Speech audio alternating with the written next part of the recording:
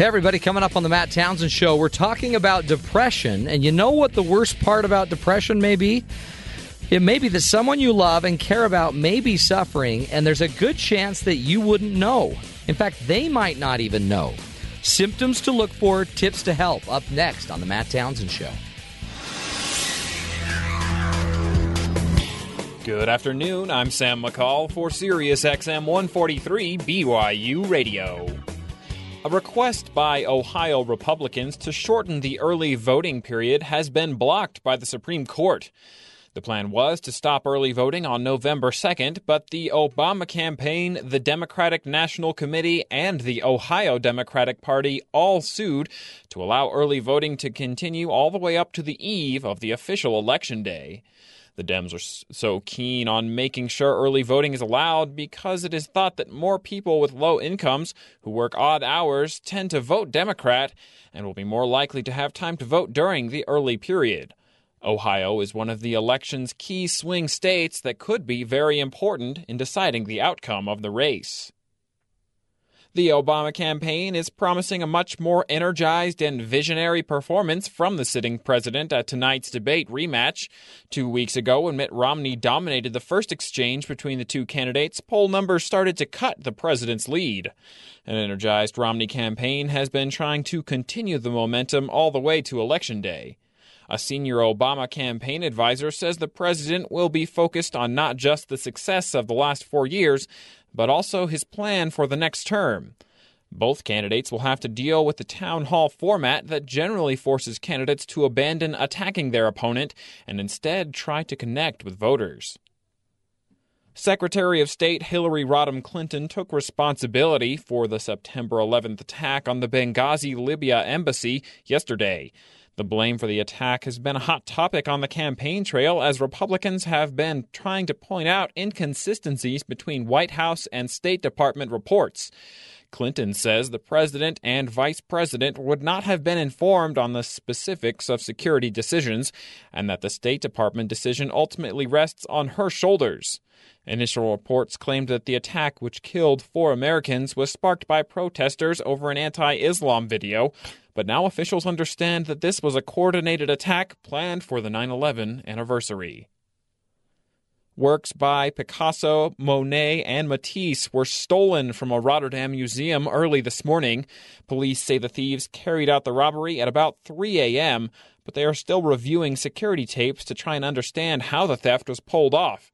A spokesperson from the Art Loss Register says that the pieces that were taken would be worth hundreds of millions of euros at a legitimate auction, but on the black market will bring significantly less. You're listening to BYU Radio on Sirius XM 143. I'm Sam McCall.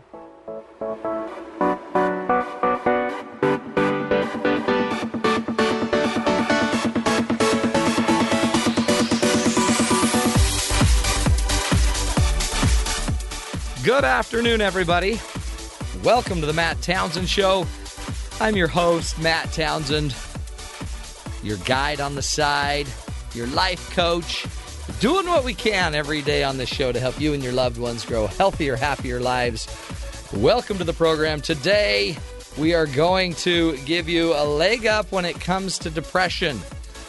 You feeling a little bit down? Do you know the signs, the symptoms of what really would be technically, clinically called depression?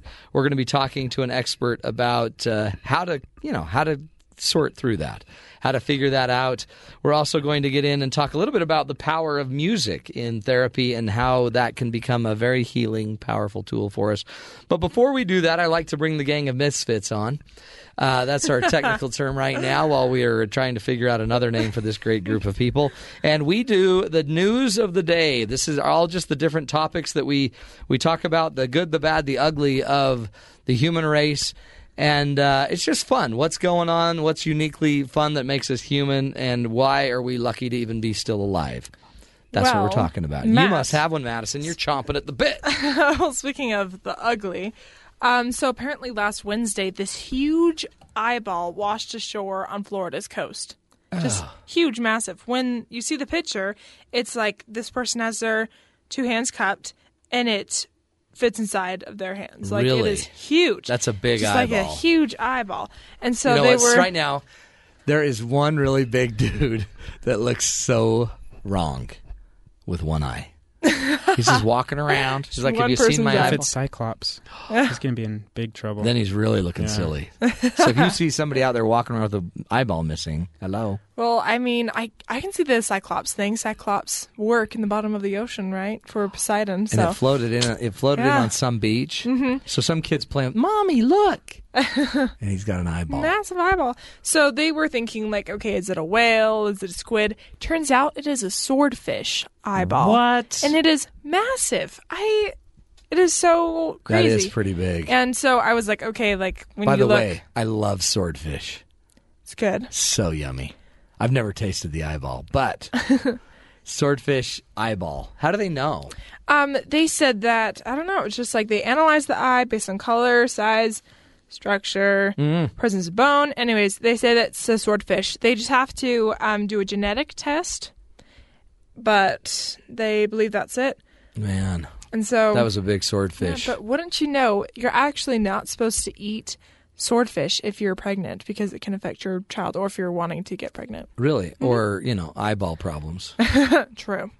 That is amazing. Yeah, this is, huge. again, so parents out there, please don't let your kids play with round things they find on the beach. Now, speaking of one eyeball, how about millions of eyeballs? Ooh, what are we Maybe not talking millions, about? but thousands.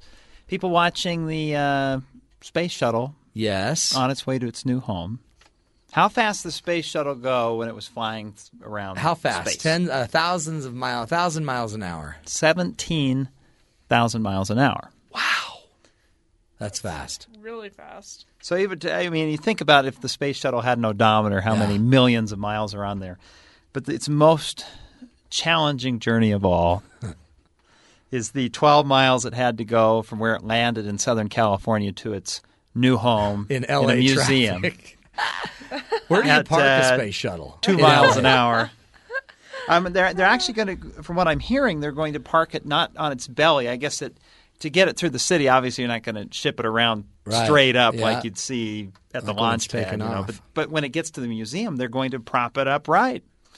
But cool. yeah, Really? That's really cool to see. It shipped seems it- like you'd want to get on and walk around and Well, hey, they could have like a little elevator that like lifts you up to like how it is on the launch pad. Like they I don't probably, know like lift if- them up, and I'd want to get in that thing. That at would least be cool that's- to go in. That's how it is on The Incredibles. So I could be.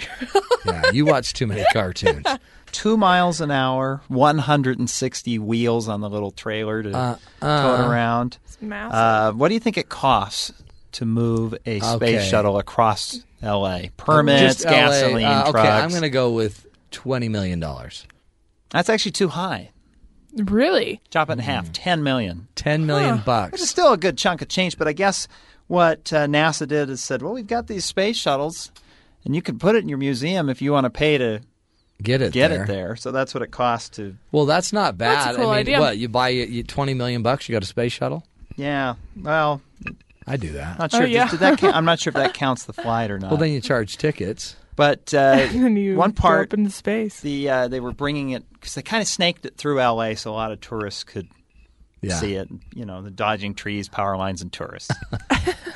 They pulled it across the Manchester Boulevard Bridge, and I guess Toyota wanted a piece of this action, so they paid a chunk of money to hook up one of their pickup trucks To the it. dolly, and somehow I guess they managed to pull it a little bit, Holy and so they cow. taped my it. So that'll probably heavens. be a commercial we'll see down Yeah, the road I as a bet. Toyota pickup towing You know space what? shuttle. Only in America.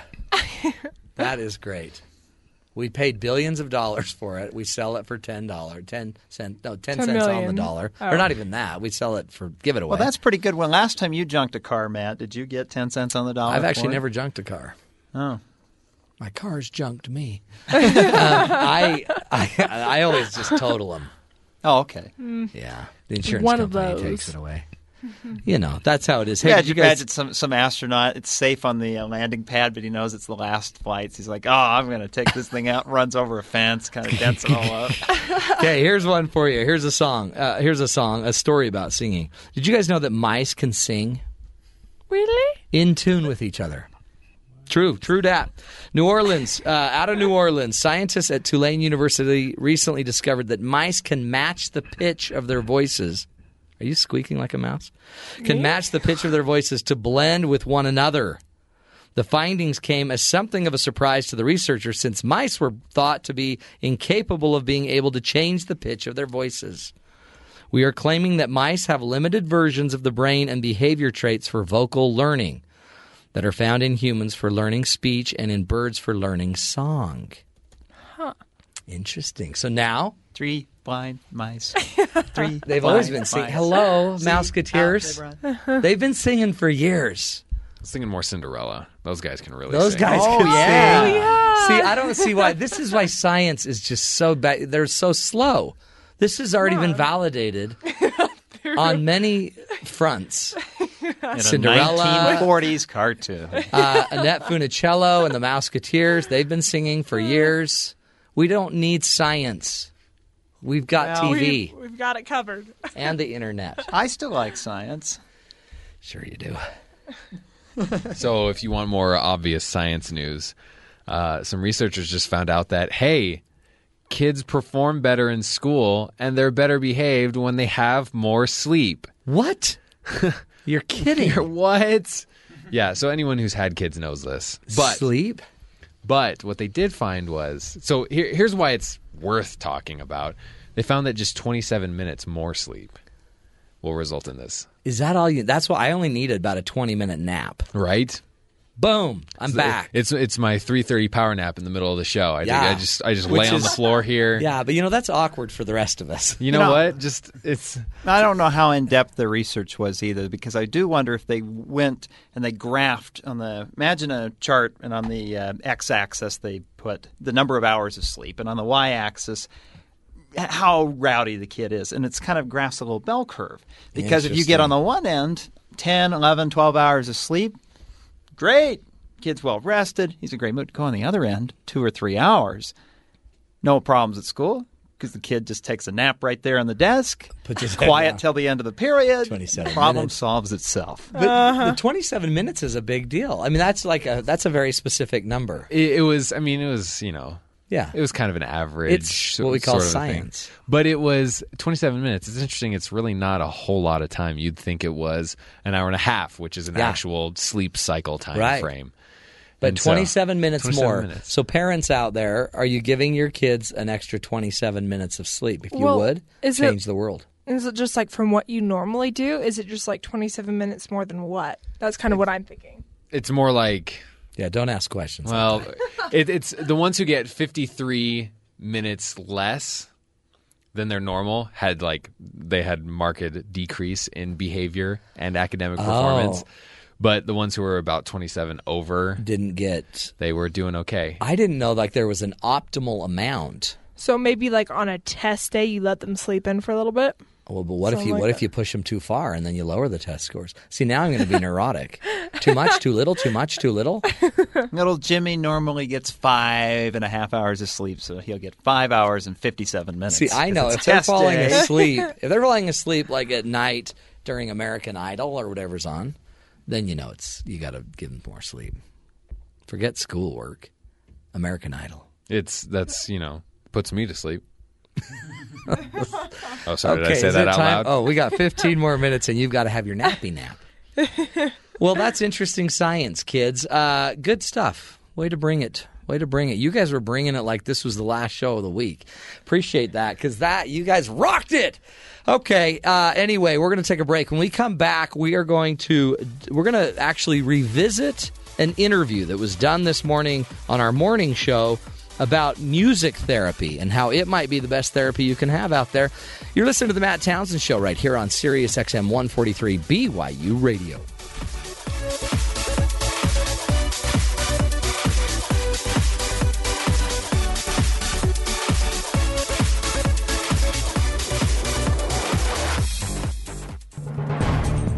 NASA is testing a new cool technology that will change the way we explore other worlds. This is Innovation Now, bringing you stories behind the ideas that shape our future. A giant cone of inner tubes stacked together may someday help cargo or even people land on Mars or other planetary destinations or return to Earth. NASA, which is developing the innovative spacecraft technology, calls it HIAD, Hypersonic Inflatable Aerodynamic Decelerator. A HIAD could allow NASA to send more scientific instruments to distant worlds because it weighs less and can expand from being packed inside a rocket to accommodate larger payloads that can land at higher altitudes. First, engineers need to conquer the challenges of designing a flexible heat shield that can survive the high speed and heat of entry into another atmosphere. That's why the HIAD project is testing high-tech materials and designs in laboratories here on the ground and in flight to demonstrate that an inflatable spacecraft is a real possibility in changing the way we explore other worlds. One of these flight tests, the latest inflatable re-entry vehicle experiment, known as ERV-3, is launching this spring from NASA Wallops Flight Facility on Virginia's Eastern Shore. For the latest on that mission, check out nasa.gov/HIAD. HIAD, it's changing the way we explore other worlds. For Innovation Now, this is Buddy Rubino. Innovation Now is produced by the National Institute of Aerospace through collaboration with NASA and is distributed by WHRV. Get your business in the game and sponsor Cougar Sports on BYU Radio and BYU TV. For more information, call 801-422-1448 or email corporate support@byu.edu.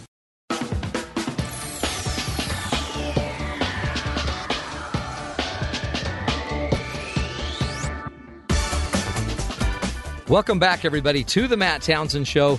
Today, we're going to jump into a little bit of the mental health arena and kind of, we want to discover the keys to mental health, okay? One of the tools, or one of the ideas we're going to get into is depression. We're going to be bringing on an expert who can help us with that and try to understand how best to approach mental health, how best to approach the topic of depression, how to know when you've really got it, and what to do if that is something that you're dealing with. Before we go to our therapist, Melissa Lamson, to help us with that, we are going to first revisit an interview that took place earlier today on the morning show with Marcus Smith. And Marcus interviewed a man named Robert Gupta, who's a violinist who joined the L.A. Philharmonic at age 19. This man also studied pre-med, and he had an idea of how to use classical music and orchestras to help people heal. So let's now join Marcus Smith from the morning show talking to Robert Gupta. There's a project that we recently started called Street Symphony, which has been fascinating at one level to sort of think of the musicians of this ensemble to bringing music into some of the most very darkest, neglected places of our society, often places surrounded by issues of mental health and neurodegenerative disease, and to see the power of music firsthand in lighting up individuals suffering from very deep depression or from post-traumatic stress disorder in the case of when we often play for veterans. But sort of at a different level, the music creates even deeper connections than neurology and the neurobiology alone. I feel that it's able for us, allows us to see a sort of window into the soul, into the humanity of some of the individuals that we share time with. Do you like the term music therapy?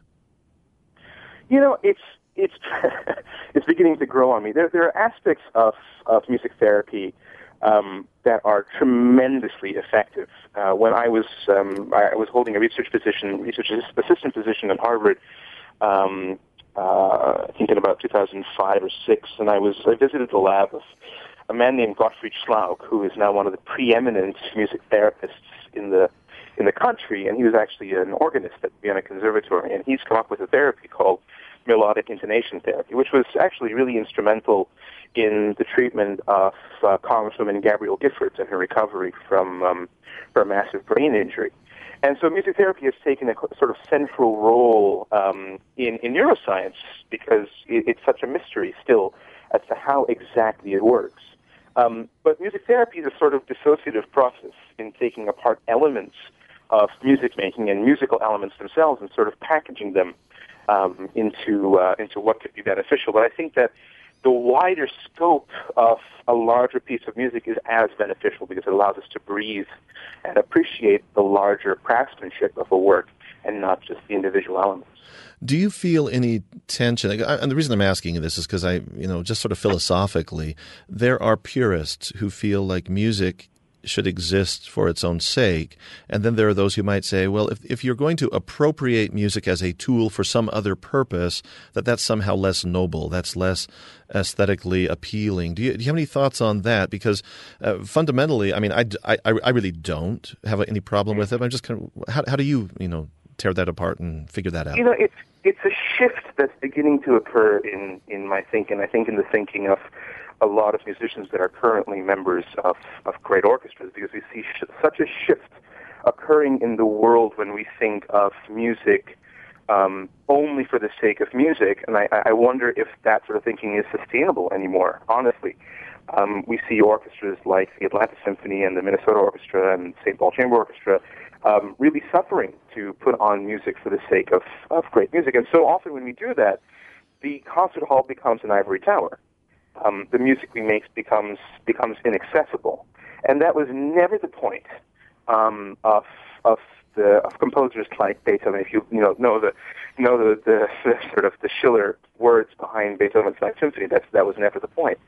But on the other hand, sort of making sound bites out of great classical music is dissociative. So I think we can find a balance. But as you said in your introduction, there's sort of compartmentalizing music, I feel, is not letting music speak in its most broad and most human term. That this is human craft, and it is not something that we put on the pedestal. We should enjoy it, we should delight in it, and we should really strive to understand it. Can you describe for us what your actual activity is in terms of taking music to people who have a neurodegenerative condition, be it PTSD or maybe schizophrenia or whatever it may be? Where do your tires hit the asphalt, and what kind of work are you actually doing from day to day in this? So what we do is, we've sort of come up with an ensemble of 4 to 6 musicians and put together a program, the same sort of caliber program that we would present at Disney Hall. Let's say if it was a quintet by Brahms or a late Beethoven string quartet or a quartet by Bartók, and we seriously work. And then as we start putting the program together, I've already reached out to a number of venues that we've developed partnerships with, namely the Department of Mental Health, the Skid Row Clinic on Maple Avenue in downtown Los Angeles, which is at the very heart of Skid Row, or the Midnight Mission, which is one of the largest Skid Row homeless organizations. As you know, Skid Row is home to over 50,000 homeless individuals, and 2/3 of them are mentally ill. Many of them are severely disabled, and many of them are veterans. And so we reach a wide range of individuals, and we're usually performing between 2 to 3 performances a month. Just this summer alone, Street Symphony performed 15 events at 5 different Los Angeles County jails, most of them at the Twin Towers facility and right in the middle of downtown L.A. So we're literally going into places that we wouldn't have access to, and I feel that it's important for us as musicians at one level because the music opens the door to these places that I feel as citizens we have a responsibility to see, to witness. It doesn't matter, what our opinion is of what these places are and who's there and what happens in these places, but I feel that we have a responsibility to witness it. And so it's become a kind of very interesting journey in sort of in civil discourse, if you will, and just bearing witness to what happens in our country. There was a Robert before you many years ago. You probably heard of his name, Robert Schumann, and there's a famous quote. He wrote an awful lot about music, and one of the things he said here's a direct quote: "To send light into the darkness of men's hearts, such is the duty of the artist." From the story you just told and putting it together with this Schumann quote, you have no question or reservations about the potential for really deep efficacy of healing people's hearts, or perhaps even medically having benefits for people? You hit the nail on the head. That's one of my favorite quotes, and there's just something worth mentioning about Schumann is that he himself suffered from schizophrenia, and he died in a mental asylum. At one level, we know that music has a profound effect on every single one of us, and that effect is deeply individual. We have there's probably nothing more individual than our taste in music. But there's also nothing more deeply communal when we sit together in a room and enjoy music together. And I think that science is only beginning to figure out the ways that music helps the brain. We're finding studies on how music can regulate the dopamine response within the brain so that the tremor of individuals who suffer from Parkinson's disease and their gait steadies when they listen to music. Or Alzheimer's patients can sit down at a piano and play a tune by Chopin that they learned when they were little kids, and at that point in their dementia, they can no longer remember the names of their family. But I feel that there's even a deeper role than the neuroscience, and I feel that it sort of emerges sometimes during our street symphony events, is that music becomes a conduit for human service. Because so often these individuals who live in these most dehumanizing conditions forget what it's like to experience something beautiful, to experience beauty itself, to even remember that they have the capacity to experience beauty.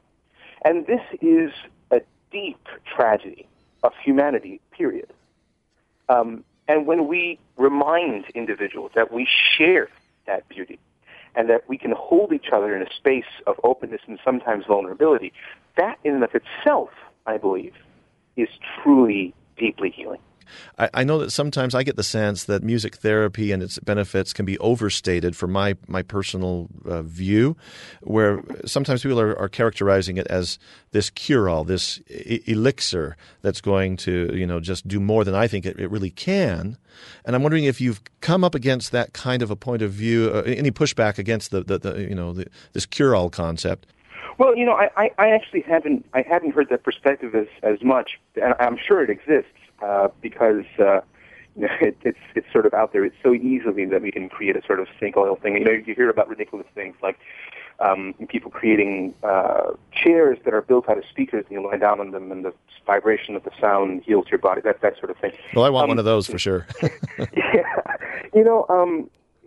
I think that what we can follow with a lot of faith is truly great science, and there's a lot of great science occurring around this very compelling and very interesting subject. There's a recent book by Dr. Oliver Sacks called Musicophilia, which has become deeply popular, or Dan Levitin's book, This Is Your Brain on Music, constant, monthly, if not weekly, publications in science journals like Nature Neuroscience and Science about the power of arts and music on the brain. And so we're beginning to put together these elements, and I feel there's a danger in going too fast and fast-forwarding and trying to overstep what may truly be happening, but there definitely is something happening, and there's a lot of great science surrounding it, so I think that we'll get there. I would love to talk a little bit about Nathaniel, who has had continually a deep effect on my identity and my voice as a musician. His story has now become such a beacon for homelessness and mental health advocacy throughout the United States. But I'm very proud to be his friend, and to learn from him, and even sometimes to help him through playing the violin itself. We met because Steve Lopez, the LA Times columnist, who initially wrote columns about Nathaniel, which became the subject of his book, The Soloist. Steve was writing a column about me when I joined the orchestra, and I had been reading about Nathaniel. He was already sort of this hero. Many of the orchestra members knew him. He was coming to rehearsals and concerts, and so we met at a bowling alley celebrating Nathaniel's 57th birthday, which Steve had invited me to. But actually, it wasn't Nathaniel's birthday, it was Beethoven's birthday, because Nathaniel would so much rather celebrate Beethoven's birthday than his own. And there's this sort of beautiful word salad that occurs whenever you talk to Nathaniel, and it's actually a symptom of his very serious affliction with paranoid schizophrenia. And Nathaniel and I immediately connected, and he started asking questions about a really treacherous passage in a Beethoven symphony, and I had my fiddle with me, so I just pulled it out, and I played for him right there in the bowling alley. And a couple of days later, Steve wrote to me saying that Nathaniel was interested in a violin lesson with me. And I had no idea what to expect. I had never even heard Nathaniel play, and I sort of knew that if I started him like I would start a regular student on scales and arpeggios, he would just get bored, and it might not end well. so I brought several pieces of music, and sure enough, when we started this first lesson, Nathaniel was very deeply agitated. When he was treated in the 70s at Bellevue, it was with shock therapy and Thorazine, and so Nathaniel still refuses medication. And this was the first time ever in my life that I truly saw the manifestation of very serious mental illness occur right in front of me. And Nathaniel started having a manic episode, which was triggered by several things, possibly some memories of the music itself. And he was this incredibly talented, gifted individual holding a violin and completely delusional, manic, crazed, psychotic, and I was terrified. And it was the sort of thing where you look back at it and you don't quite know what exactly happened, but I just started playing. And I sort of had an idea, I think, in the back of my head that if I could get Nathaniel playing again, that he would be able to calm down. And slowly, this started to happen. And I kind of went through the opening couple minutes of a bunch of concertos that I knew that I had learned, and I got to the Sibelius concerto, and playing the beautiful opening of it, and I hadn't even looked up at Nathaniel during this time. And then I see him pick up his own violin and start playing at pitch with one finger, never really having studied the violin at a conservatory. I mean, obviously he was a very gifted double bassist at Juilliard. But it was this sort of miracle that happened again and again whenever I sort of worked with Nathaniel. And I told him that wherever he had his violin and wherever I had mine, I would play a lesson with him. And so we started at Disney Hall at that lesson, and then eventually worked our way down to Skid Row. And I was so outraged that Nathaniel could have ever been homeless on Skid Row, and that someone as talented and gifted as him could have ever been there, but that, he was going to be fine. He had a book and a movie made about him. He was no longer homeless. But what if there was even one more person like him out there? And there are. There are so many thousands like Nathaniel out there. So many that are currently incarcerated at places like the Patton State Hospital or at Twin Towers downtown. And so I wanted to see them. I think listening actively, while searching for the craft of how the music is put together, listening for the melody itself, listening to a piece several times, focusing on various different elements within that piece, especially if you're listening to amazingly crafted works by Brahms or Beethoven or Mozart or Schubert. This can lead to a lot of pleasure, because the more we know about the piece, the more we know about the composer and their perspective and their life and their style, I think the more we enjoy, the more significance we find this music sort of starts to pop out in 3D. Love it. That, again, was a little soundbite from our morning show. And as we think about it, music can make a huge difference in our lives. It can heal. It can heal people. It can take them to the next level. This, by the way, as we go out to break, my favorite song, makes me happy, makes my toe tap. When we come back, we're going to be bringing on Melissa Lamson, our therapist extraordinaire, and she's going to help us figure out how to unlatch depression and move on in our lives. You're listening to The Matt Townsend Show right here on Sirius XM 143 BYU Radio.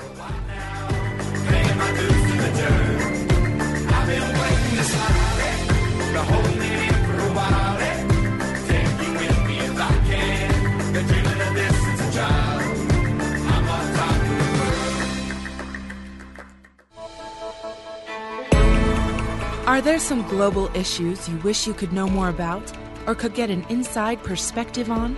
Notes from the Kennedy Center presents lectures and seminars from international diplomats and scholars discussing issues and events from all over the world. Become a more informed global citizen and tune into Notes from the Kennedy Center, weekdays at 2 p.m. Eastern here on Sirius XM 143 BYU Radio.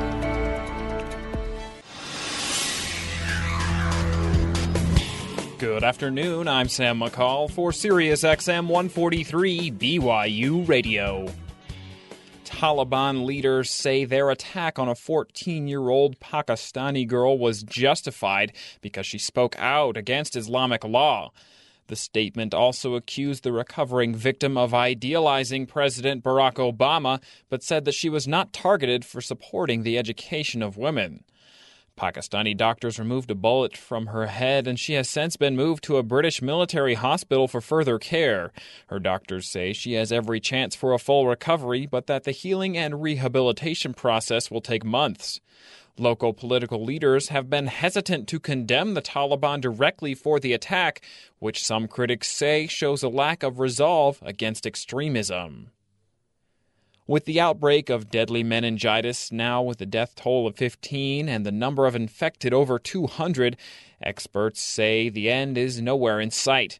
Officials are widening their investigation of the company that produced the tainted drug linked to the outbreak to see if other medications produced there could be causing infections as well. The FDA said Monday they are looking specifically into 2 other drugs produced by the New England-based pharmaceutical compacting company. The number of cases of fungal meningitis rose by 9 yesterday, according to data from the Centers for Disease Control. Divided Syrian rebels have now agreed to combine under a joint leadership and to help aid them in their battle to remove regime president Bashar Assad from power. Vicious fighting continued in many cities throughout the war-torn country today as the 19-month-old conflict continues. Foreign supporters of the rebel cause have been urging them to unite under one leading body so that outside backers can have a credible body to support. Some opposition leaders say they hope the move will allow foreign governments to feel better about possibly supplying them with weapons to help fight Assad's army. So far in the conflict, more than 30,000 people have been killed. Social Security retirement benefits will be rising by 1.7% for over 60 million Americans next year. The small increase may not cover the rising premiums elderly Medicare beneficiaries will be facing. Benefit increases are calculated annually based on consumer inflation rates from the third quarter. The average benefit will now be $1,261 a month, but officials from AARP warn that most of the increase will be used up by ever-rising Medicare costs. Reforms to Social Security have been at the heart of some national budget concerns, but so far no plans to change the program have made headway on Capitol Hill. You're listening to BYU Radio on Sirius XM 143. I'm Sam McCall.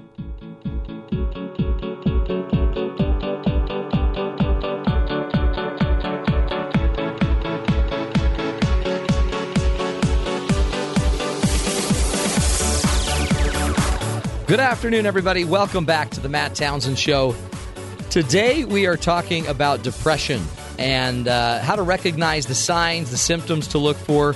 We're bringing on our expert social worker, licensed clinical social worker, LCSW, Melissa Lamson.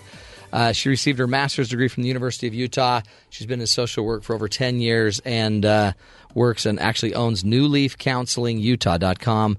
Melissa's a good old friend. Not old, I shouldn't say that as I look you right in the eye. You're not that old. A good young friend, but she's been on the show before and just knows how to say it, so we'll listen. Is this depression a big deal? I would say so. Do you see it out there? I mean, I know a lot of people feel it, and it seems like, in fact, I've had a lot of clients that don't get it, and they just kind of tell their wife to just, suck it up. Life's hard. Get over it. We all have a hard day. Yeah.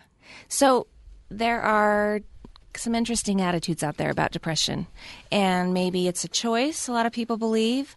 It's something that isn't really logical. And a lot of people say, if you could change your diet, it'll go away. Yeah, if you'd lose weight, just exercise, you'd be less depressed. Yeah. So a lot of people think they're these really easy solutions, and I wanted to talk a little bit about the difference between situational depression versus clinical depression. Let's get into that because people feel depression. They might say, "Oh, I'm depressed." What's the difference between situational and actual clinical? Okay. So to start off, I want to talk about a couple of statistics. So depression is a very common experience that we can all have some point in our life. And on the National Institute of Mental Health, it states that approximately 20.9 million American adults, or 9.5% of the U.S. population, 18 and older, have a mood disorder. Roughly 10% of the adult population have some mood disorder. Mood disorder would be bipolar disorder, dysthymia, major depressive disorder. I don't want to get too clinical, but that's, significant depression. Yeah. So, it's a pretty high statistic. That's and a I very think that high was done in statistic. about 2006. Okay. And then you have situational depression, where anywhere from like 25 to 27% will experience situational depression. Like with the death of their mother. Right. Death of a mother, maybe a divorce, loss of a baby. Failing school. Yeah, failing school, moving away from family and home, losing a job. When the donut shop closed up and had to move. Right. Depending on who you are, that might be Situational really depression. That would kill depressing. me. What do you do when the donut shop's gone? But see, that's kind of more just it's in the context of this situation. This doesn't mean you have a chemical problem. This doesn't mean, you're going to be taking meds the rest of your life. Yeah. And so to talk about this 10% statistic or 9.5% and then the 25% statistic, we all can relate, whether it's a depressing day or it's something that we've been experiencing for quite a long time. So clinical is more of that chemical imbalance, something that, it oftentimes life looks great. Yeah. And you feel horrible and isolated and you can't get out of it. And that is the funk. Yeah. But it's not even situational. Your life could be great. You could have just got a promotion. You're now, going to learn a new whatever, and all of a sudden you're still in a funk. Yeah, and still unhappy. Yeah. And so that, that's the really hard thing. When you can't identify and say, wow, yeah, I'm grieving. I just lost my spouse. Or I'm unemployed. Okay. When you can't pinpoint it, it's extremely frustrating because how in the world do you solve something that you don't know exist. what the reason is? Yeah, there's no catalyst for it. Is it because this is interesting, or even like having a baby? A lot of postpartum depression. It's not. Would you consider that clinical depression? I mean, it's chemical. It's their body isn't in the right frame. Right. But it's not situational, is it? I mean, it's really caused by something other than just context. Yeah, so it depends because obviously when a woman has a baby, hormones and chemicals, they're all changing, right? Yeah. So there's a normal level. They call it the baby blues. First 6 weeks after having a baby. Scary. Yeah. In a good way, of course. Yeah, just pretty emotional, might be really up and down, have feelings of loss. But then once it goes past that and a woman has a hard time connecting to her baby and is thinking, what have I done? And they feel tremendous guilt over not feeling that connection. Why do I not feel this love? And yeah, that's a real condition. And that one, that affects a lot of women. Yeah. Here in Utah, they said anywhere up to 30% will report symptoms of postpartum depression. Wow. Yeah. And that's a lot of that's just natural, right? It's just your chemicals rebalancing. It's you trying to deal with the fact that you're recovering and you have a new baby and you might have other kids. Right. Overwhelm. Yeah, but if it falls in that category of it's not going away and you're not feeling better as time passes on and you're still having a hard time connect to your baby and you're feeling extreme guilt and worry, it's good to talk to a professional because it can become more chronic. Oh, yeah. But obviously situations can, be the event that, gets it going and then it can prolong itself. Well, and it seems like in life, if you live long enough, you're going to have a situational context to get depressed over. It's going to be something, right? Right. And so I guess you're saying one of the signs that you actually have depression is if it's starting to go long term, if it's starting to impact you in a way that's not changing. Yeah. So let's talk a little bit about the signs and the symptoms. We'll kind of be more specific. So with chemical or clinical depression, like I said, that's when you have a hard time functioning. It's extremely hard to get out of bed. Work is, almost kills you. You find yourself feeling really emotional or isolated. Nothing appeals to you. You start to maybe get body aches and pains. Appetite changes. You gain or lose weight. These are with no real reason for any of this. Yeah. Short of just all of a sudden it's every day. Well, yeah. So you can meet criteria with situational depression, but this chemical depression just it kind of lingers. Yeah, it's the gift that keeps on giving. Right. So you have this trouble sleeping, and then a lot of times you'll experience this pain, and it's it's significant. Like, you can't pull yourself out of it. You can't think yourself out of it. You literally can't. Yeah. And You're stuck. that's a very real condition. And then, so those are some of the symptoms. Situational depression, obviously those symptoms can be the same. However, like we said, we have this situation that we can kind of identify. But, let's see. Are they hereditary? I mean, is this, I guess, situational, but is clinical depression inherited? Did grandma have it? Did great-grandma have it? Is there kind of a family history of this? Oh, yeah, there's a strong genetic component. Yeah, so if you see mom had it and you see grandma had it or dad had it or whatever, know your history. Yeah. Because it's an indicator. It is what it is. Yeah, exactly. We can pretend like it doesn't exist, but you know what? Apparently it does. So we just start dealing with it from that angle. Yeah. So I talked with a colleague who, shared his story, and he struggled with clinical depression. And he talked about being a young adult, and, we talk about this isolation, and a lot of times people can feel really isolated, but they're not necessarily being reclusive. Right. They're really friendly, and they seem really happy, but, on the inside they might be feeling They're just lonely and alone and right. broke. Yeah. So he talked about this. He was, pretty popular, Yeah. had a lot of things going for him, but had the clinical depression. There was no reason for him to feel depressed, and people would say, you have so many things. Oh, interesting. And it almost snap seems out like of it. that's maybe where anxiety kind of becomes the ugly sister, because maybe you're anxious to do something socially, but you do it, and when you do it, you perform, and then you're depressed or Right. or you're faking it or You're an actor, and it becomes so exhausting to pretend like everything's okay. You want to just not do it. Yeah. And then you don't do it, and now you're depressed because you're not doing it and you're underachieving. exactly. These are horrible cycles, aren't they? I mean, this Yeah. is like a nightmare. Yeah, it's hard to even articulate, when you're in that state of mind, whether it's yourself or it's a loved one, because a lot of times there's so much guilt and shame. It's hard for people to reach out and to have perfect strangers say, "What can I do to help?" Like, Yeah, no. no, you have to have a close relationship, somebody that you trust to confide in. It's a big deal, too, because as I just think of our listeners, maybe somebody driving a truck, somebody, picking up their kids or grandkids, it's kind of the silent suffering thing. There's somebody listening to this right now that is like, oh, man, that's me. Yeah. That's me. So eventually, after we're going to go a little bit longer, then we're going to come back, and after the break, you're going to kind of tell us what we should be doing. But it seems like we just don't get it. It seems like kind of society in general, and we get the concept of depression, but it's almost like it's not a valid thing for us.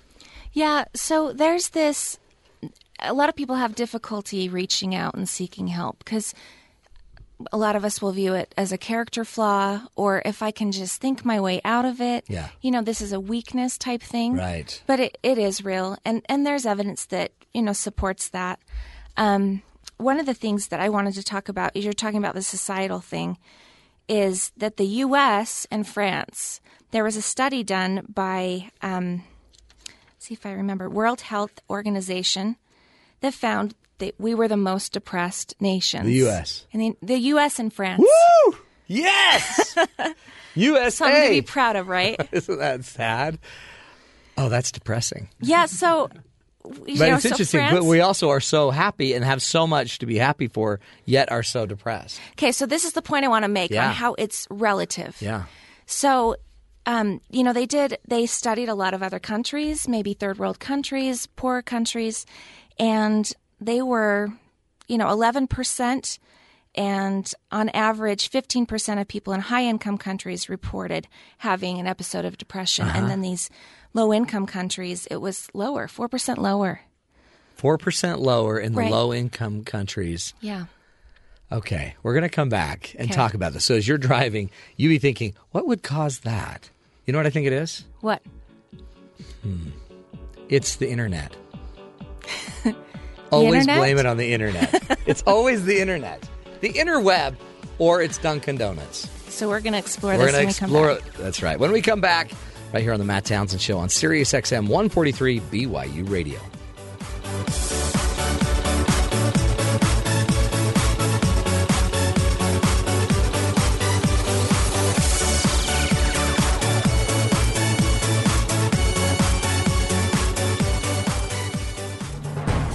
The future of soap might be magnetic. Stick around to find out more. This is Innovation Now, bringing you stories of revolutionary ideas, emerging technologies, and the people behind the concepts that shape the future. You've seen pictures of soaps and detergents used to clean up oil spill messes on beaches and on animals. But soap itself doesn't belong in these natural situations either, so how do you recall or remove the soap from nature after it's done its job? After many attempts with various chemical and physical methods to control and remove soap from the things it cleans, a team from the University of Bristol thinks they've found a way to make soap magnetic. The magnetic soap has trace elements of iron mixed with bromides and chlorides, which are both common ingredients in mouthwash and fabric softeners. Experiments show the iron-rich soap is strongly attracted by a magnet. In fact, it can be manipulated through a water and oil mixture. This magnetic control of soaps could open up all kinds of possibilities, like a detergent that doesn't get washed away into rivers with each load and can be reused multiple times. Or soap you can magnetically steer to its targets to avoid waste. The manufacturer that perfects this technology will surely clean up with it. For Innovation Now, this is Buddy Rubino. Innovation Now is produced by the National Institute of Aerospace through collaboration with NASA and is distributed by WHRV. Visit us online at innovationnow.us. What song changed my life? There are a lot of songs that have changed my life. It's a totally brutal question to try and answer. Every musician has that one song that changed their life. Join Tony Award winner Lea Salonga, American Idol finalist Brooke White, and more of your favorite artists as they explore their lives before and after they heard that one song that changed everything. Watch The Song That Changed My Life, Monday nights at 7:30 on BYU TV.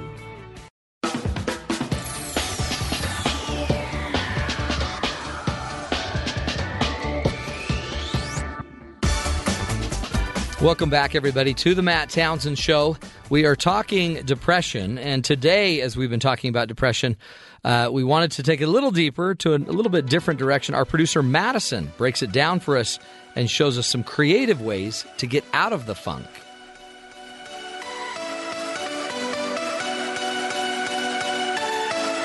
There are two types of depression, chemical and situational. While not everyone has chemical depression, everyone in their life has been situationally depressed. Now, this can result from feeling bad after failing a test, or if a loved one has passed away. Now, these are completely normal, but I have found that sometimes people have an expectation that they must be happy all of the time, and if they are not, something is obviously wrong with them. I met a girl who was one of these. When I first got to know her, she seemed normal, but I would notice sometimes that she would pop some pills into her mouth. I got a bit worried because I did not know if she was abusing drugs or anything of that nature. When I talked to her about it, she simply explained that she did not like being unhappy. She had told her mom this, and since her mom wanted to make her daughter happy, she told her that she would schedule a doctor's appointment within the week, and when they went to it, that she should lie and over-dramatize her experiences so that she could get some medication to help her. So that next week, they went, she lied to the doctor, she got the pills, and now if she ever feels slightly sad, she pops a pill into her mouth and feels completely at ease with all this. She told me this quite nonchalantly. At this moment, I did not even know how to react. All of these thoughts were swirling in my mind. Aside from how dangerous something like this is, it was dishonest to lie to her doctor, and it has ended up being a gateway drug for her to abuse other prescription drugs such as Oxycontin. She does not understand that it is natural to feel a bit depressed at times. No one enjoys being unhappy. It's just something that happens. Also, how are you able to empathize with others if you don't know what they've gone through? It will severely impair your social skills and the ability to relate to others. I was also very frustrated with her mother for not knowing better. And as a result, the girl, who is now only 18, moved into another city, met a guy in a bar the first night she was there, and has been living with him ever since. And she is now addicted to drugs. Truly, if you feel a bit depressed, there are other ways to go about making yourself feel happier rather than just popping a pill.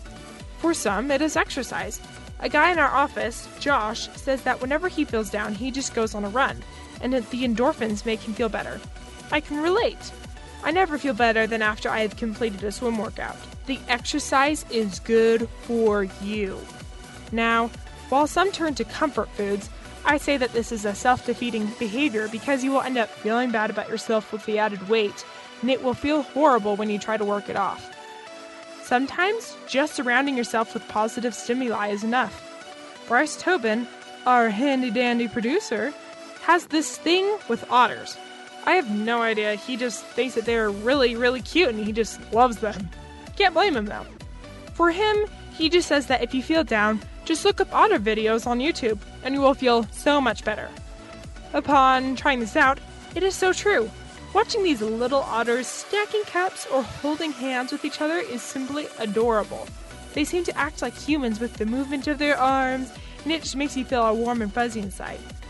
But for me, what really does it is watching the live puppy cam on YouTube at Pet Collective TV.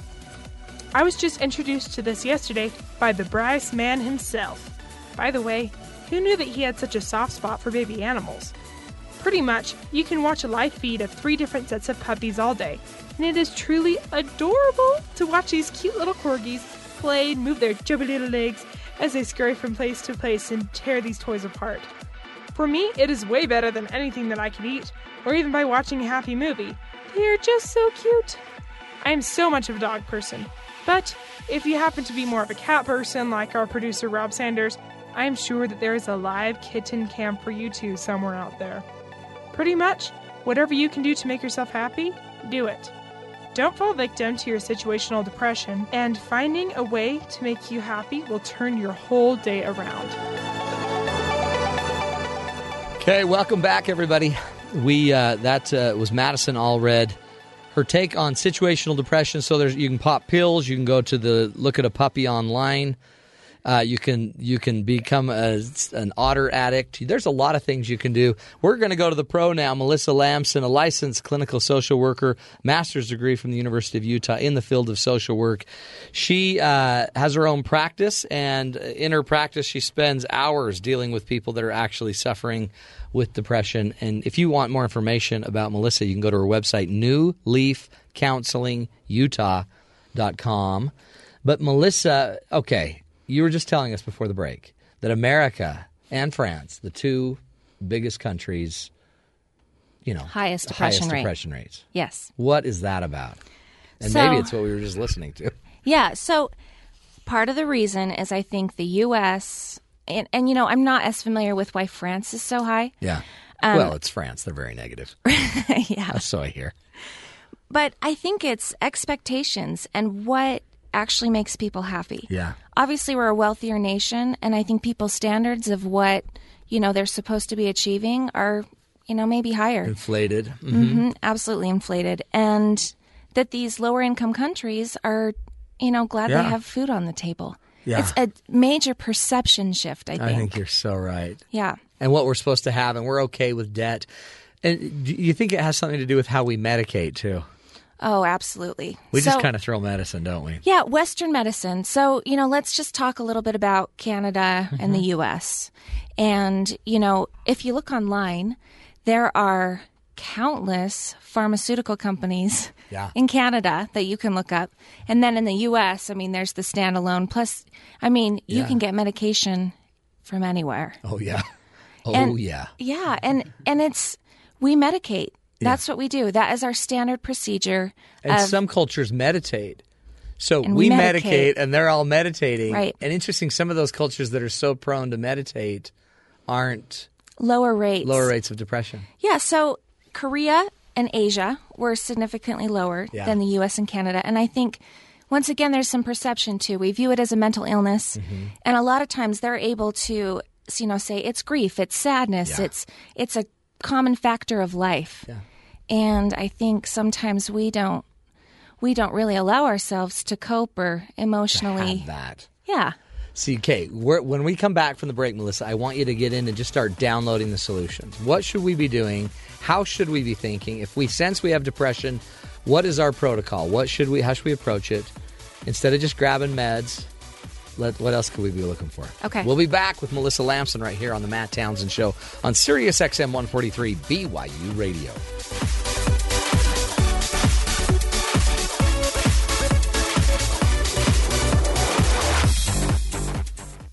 KBYU-FM, HD2 Provo.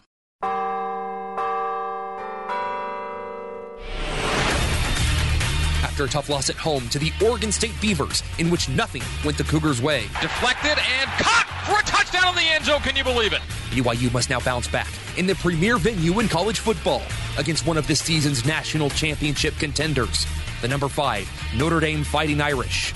BYU football versus Notre Dame.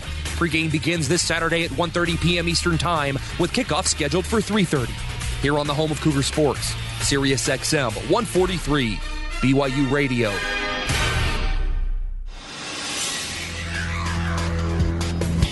Good afternoon, I'm Sam McCall for Sirius XM 143, BYU Radio. A senior advisor to the Romney campaign dismissed an idea for government to put a cap on the size big banks should be allowed to grow to. The idea was introduced by a Federal Reserve official last week, but the Romney campaign says that the public sector markets will do a better job keeping big banks in check than arbitrary government limits on banks judged too big to fail. The issue could easily come up in tonight's second presidential debate. Economic recovery has been the main issue for both candidates so far, and it seems to be on the minds of many voters as well.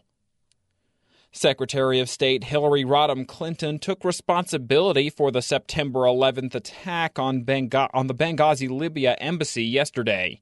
The blame for the attack has become a hot topic on the campaign trail, as Republicans have been trying to point out inconsistencies between White House and State Department reports.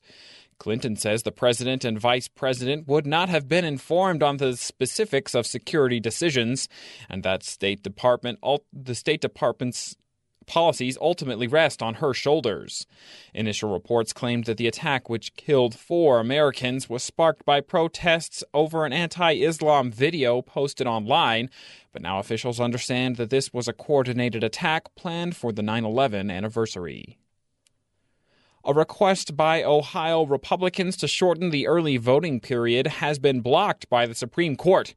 The plan was to stop early voting on November 2nd, but the Obama campaign, the Democratic National Committee, and the Ohio Democratic Party all sued to allow early voting to continue all the way up through the eve of the official election day. The Dems are so keen on making sure early voting is allowed because it is thought that more people with low incomes who work odd hours tend to vote Democrat and will be more likely to have time to vote during the early period. Ohio is one of this election's key swing states that could be very important in deciding the outcome of the race. Officials in Cuba have announced an ease in the highly restrictive laws imposed on the country's citizens for 50 years. Previously, the only way to legally leave the country was by obtaining a hard-to-get travel visa. The strict laws have led many Cubans to attempt to leave the country on dangerous rafts or by inner tubes over rough seas. With the new policies, only a passport will be required, as well as a visa from the country the person is traveling to. The popular change will go into effect January 13th of next year. You're listening to BYU Radio on Sirius XM 143. I'm Sam McCall.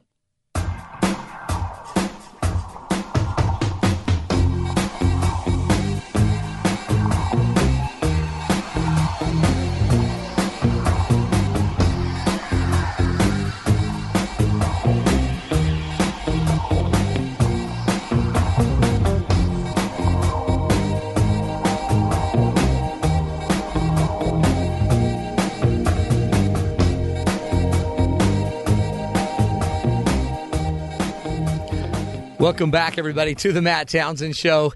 I just was loving the song Pumped Up Kicks right there, but they pulled it from me. It was right about to get to the big, excellent, incredible moment. We've been talking about depression, right? And one of our producers, Bryce, from the Bryce is Right, did a little bit about how psychologists figure out if it really is depression. He drops a little science and gives us a look behind the curtain of teenage depression.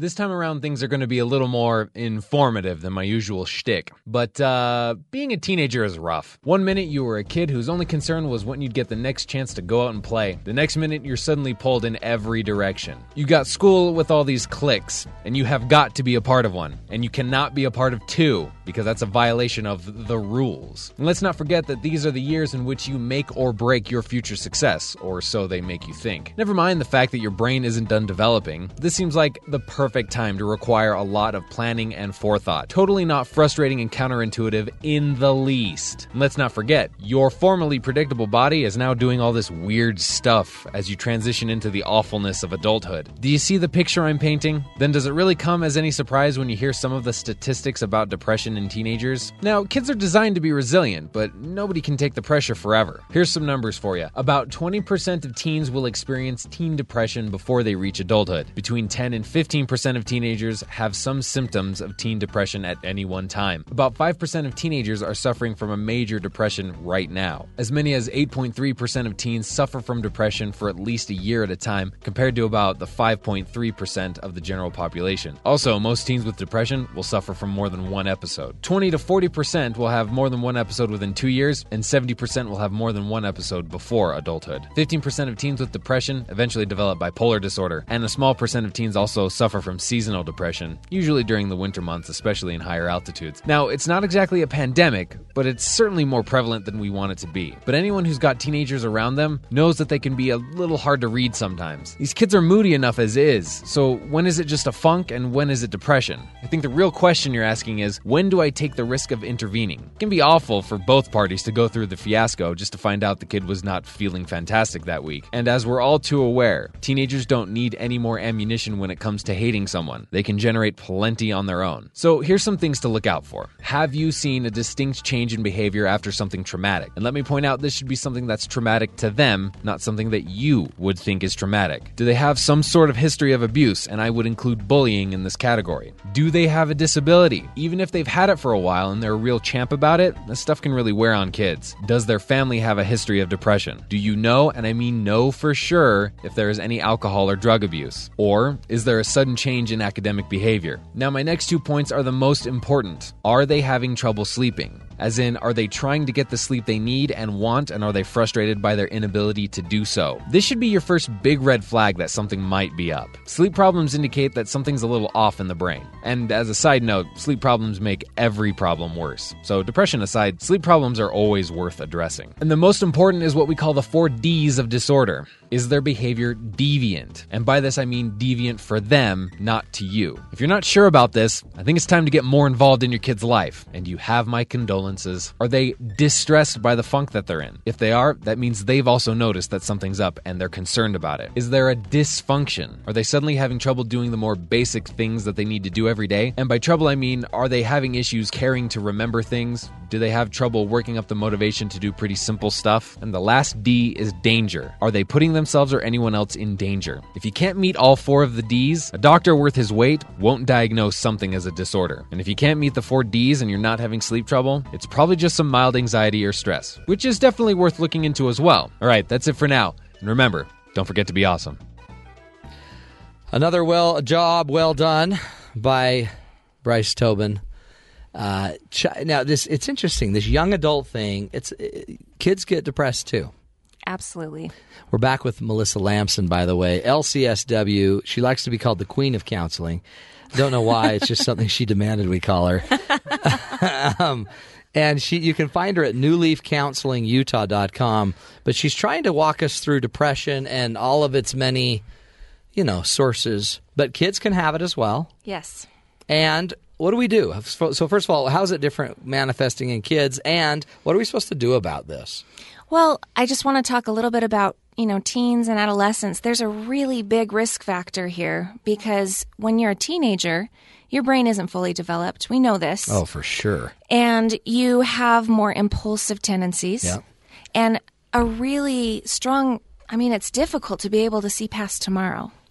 So the long term, what will this do? How will it affect people that I love? What kind of choices am I making if I do something stupid today? how is it going to affect me 10 years from now? We may not see the repercussions. Yeah, so teens, literally, their brain isn't developed enough to really see the long-term outcomes of their choices.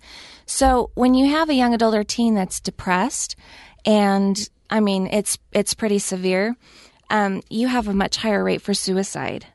That's the more alarming part of this disease is that when, the statistic for teens is that from people ages 15 to 24, it was the third leading cause of death. Yeah, they're serious. Yeah, it's a big deal. But it's only below homicide and car accidents.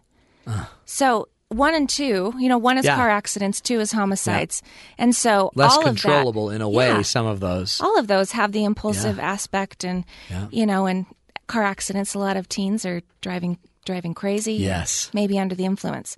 So, important to remember that if you're seeing this in teens and in young adults, it's really important to intervene because, they're just a high risk. So, how do you intervene? With kids or with your partner, if somebody is depressed, what are we supposed to do? Okay, so we talked a little bit about the signs earlier. I know that Rob talked a little bit more about it. Make sure that you're not,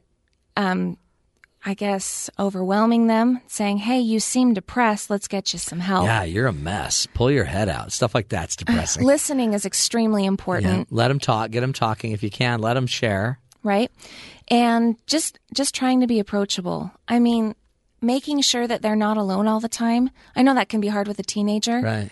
But sometimes if they go into their room and they're listening to really depressing music and you're concerned as a parent, or they're totally isolated from friends, or, like we talked about, things appear fine, but you just kind of have a gut feeling that something might be wrong. What if their grades? I guess grades could be failing. Yeah, grades are failing. They're they're not able to really do anything. They just go into a dark room or... Yeah. So you need to make sure that you can listen and you can approach them in a way that says, you seem to be down. I'm concerned about you. I care about you.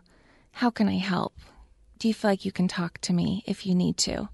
You don't know what kind of response you're going to get, but you need to keep a close eye on it. And sometimes as a parent, if you're really concerned, you need to get them into a therapist or a doctor to help identify what the problem is. Or play hardball. And sometimes you just need to intervene. And be the parent, right? Yeah. And do it, even if they don't really want the help. Right.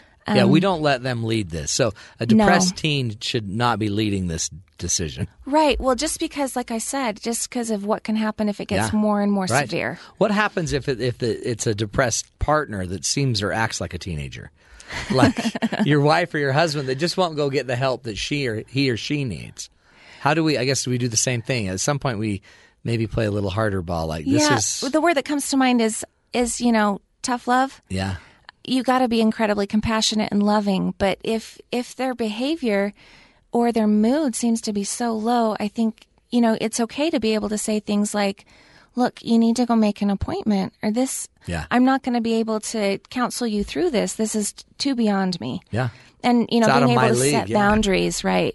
That's what I see a lot with these couples I work with is one of them's depressed. They know they're depressed. Their mother was depressed. Grandma was depressed. And won't do anything. Nobody will do anything about it. And finally it's like, well, then I'm going to leave you because I'm not going to sit here and watch you deteriorate.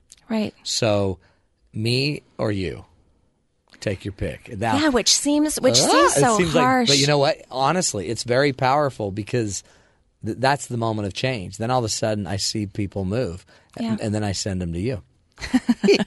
Yeah, so it's extremely important to love somebody enough to say, I'm concerned, really you need some help. And, you just talked about setting that boundary of, I love you too much to stick around and watch you deteriorate. When they come in, I guess there's the different types. There's the chemical type where they might need some chemistry, they might need some meds. There's also just kind of the situational type. As a therapist, what do you go about doing? So those out there that are wondering, do I really want to go deal with this? How would you go about approaching how you handle this? Well, first off, I like to talk about how all of us will experience some level of depression during our lifetime. It's normal. Yeah. Or have a depressing day. So there's no shame in, coming and trying to get some help for it. Right. So the difference is you kind of evaluate how long has this been going on? Is there a history of this? What has been currently happening in your life? Is it grief? Yeah.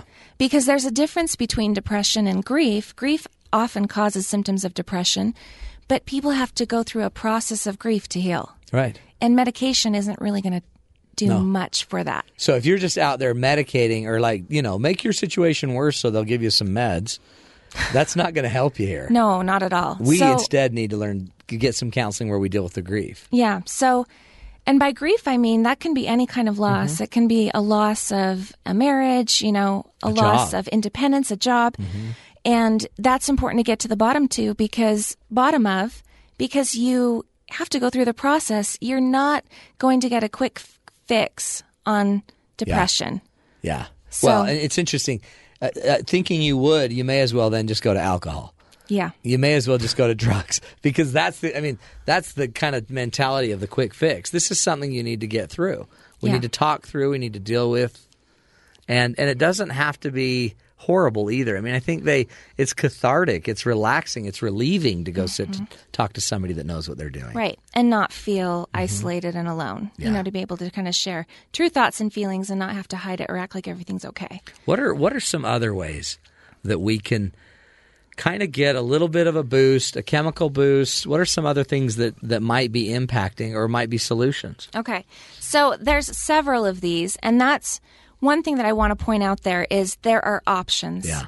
No matter how down you're feeling or you feel like your teen or young adult is feeling, there are options, and that's important to remember. There's so many options.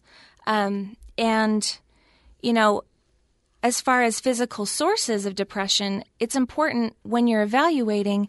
I always suggest getting a blood panel because having a hyperactive thyroid or a hypoactive thyroid can cause depression. Right. And so if you're taking an antidepressant and that's the problem, it's not going to go away. You need to deal with the real problem. Right. Also, nutrition deficiencies like vitamin D. There's light therapy. Yeah.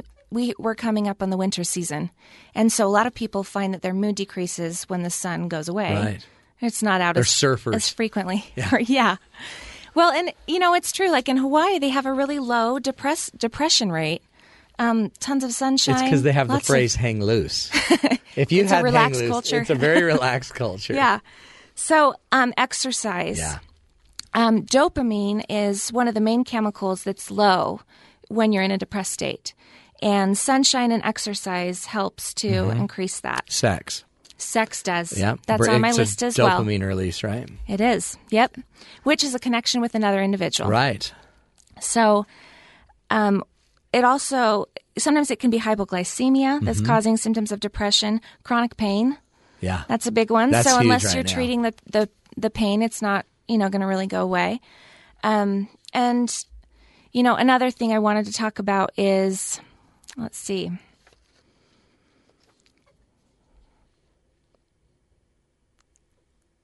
It's scary. Okay, here it is. There it is, right in front of you. It's right there. You were trying to freak us out. Oh, my heavens. Sorry about that. So False alarm. No, like fibromyalgia. Oh, that's the huge. chronic pain. You're getting diagnosed. I mean, there's a lot of things like that. Post-traumatic stress disorder, Right. a lot of these. We have one more minute, Melissa. So what do we want them to know? What's the one or two things that if somebody's out there feeling alone, feeling disconnected, feeling like they don't matter, what do they do? Main thing is seek support, somebody that you trust, and see if you can reach out. And even if you don't feel like it, reach out and talk to somebody about it. There's 4 things that change your mood quickly: substances, food, exercise, and a connection with another individual. Substances aren't really a healthy way to deal with it, but the connection and the others can be. Food, like I said, that can be a way of medicating as well. Good. And it increases the dopamine. Yeah, Snickers. But it's not going to have a lasting effect on treating depression. Well, then all of a sudden you're gaining weight and you're like, I'm a loser.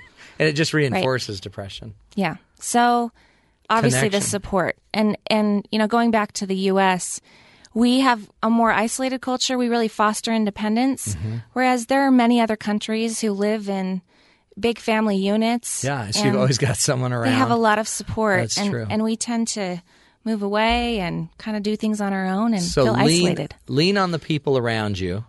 And if you're out there and you see somebody depressed, do what you can to get in the bubble. Get in with them. Right. Connect. Right. Melissa Lamson, LCSW, the queen of counseling. Great guests. If you want more information from Melissa, you can go to her website, newleafcounselingutah.com. We'll be back with, we're going to have Melissa psychoanalyze some of the songs out there that might be depressing you right here on the Matt Townsend Show on Sirius XM 143 BYU Radio.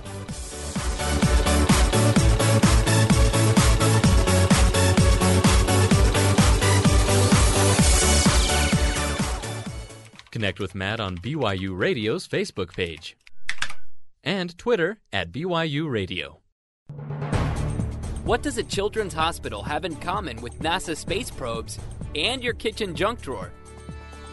This is Innovation Now, bringing you stories behind the ideas that shape our future. Ever look for something in your kitchen's junk drawer?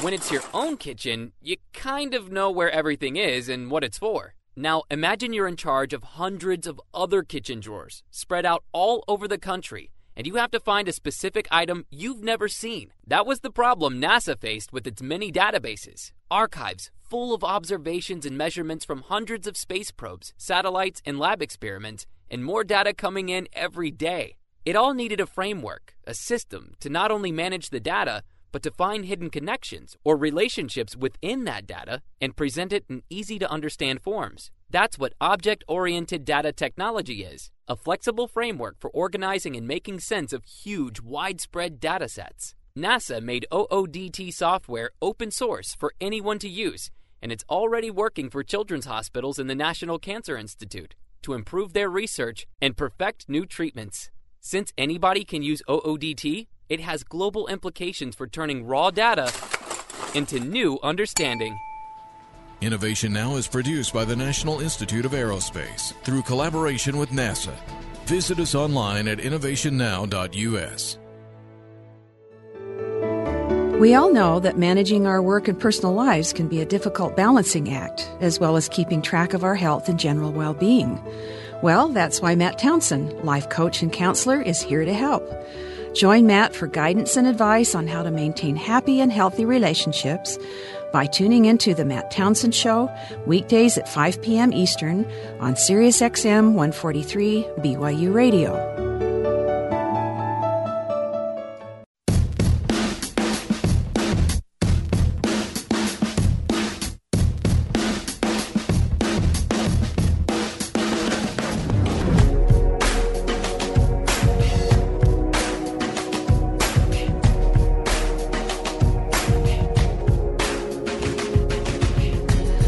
This is Good Life by One Republic. Oh, now you know what's cool is, depression aside, is music can do a body good. Don't you think, Melissa?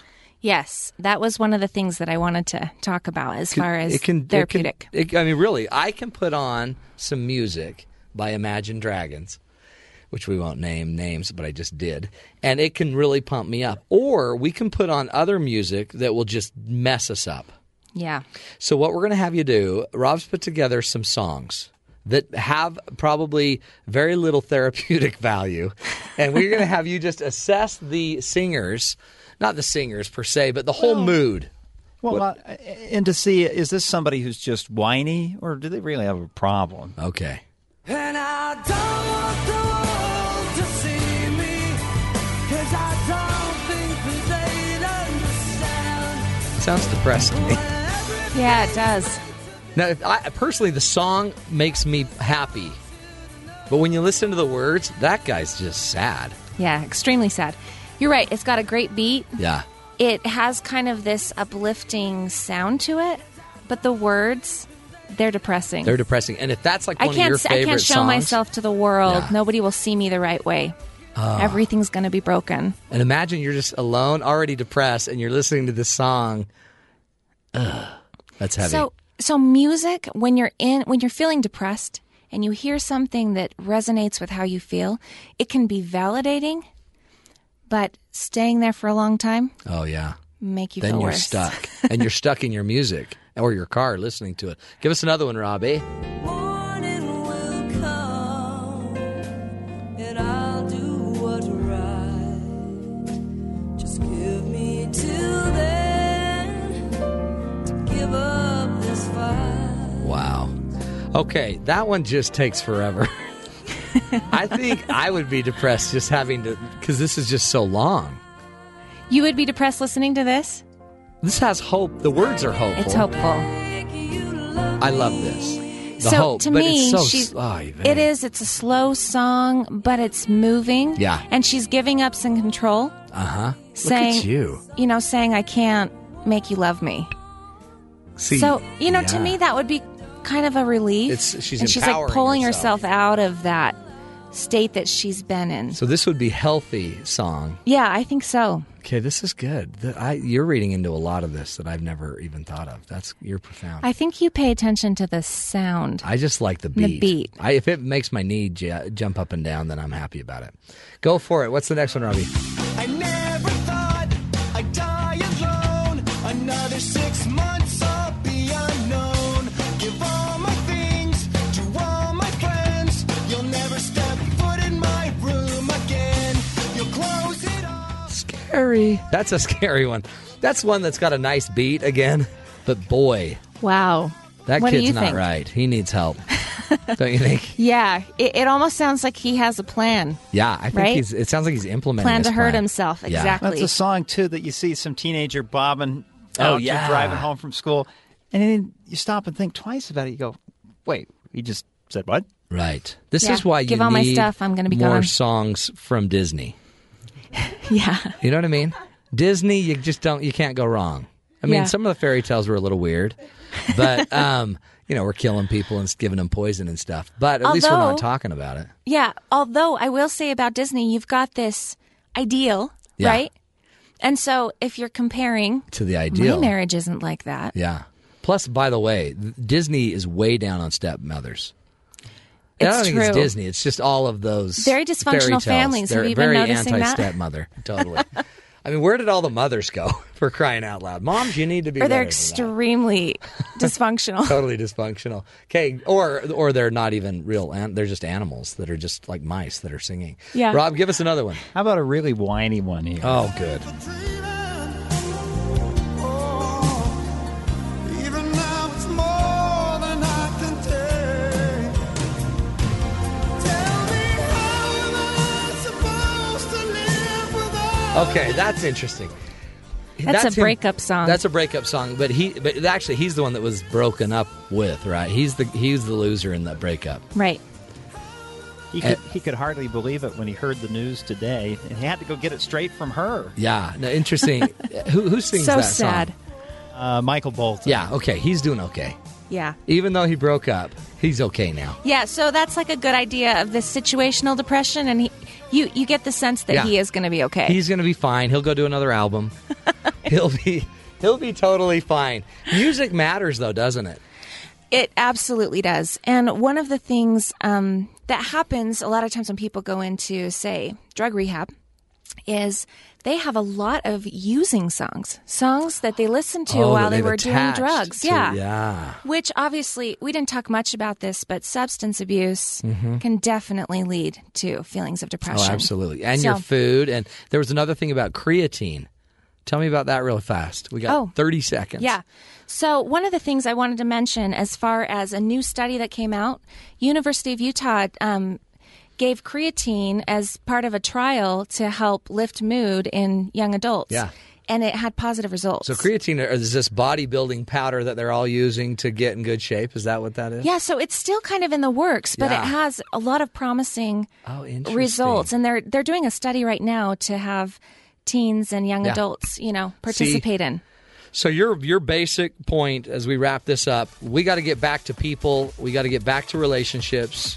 Grab a little creatine. For me, it's Cheetos. And but let's take care of each other out there. We need each other to make it through this crazy thing we call life. And again, we'd love to have you on the show listening to us every Monday through Friday at 5 o'clock Eastern Time right here on the Matt Townsend Show. We'll talk to you tomorrow on Sirius XM 143 BYU Radio.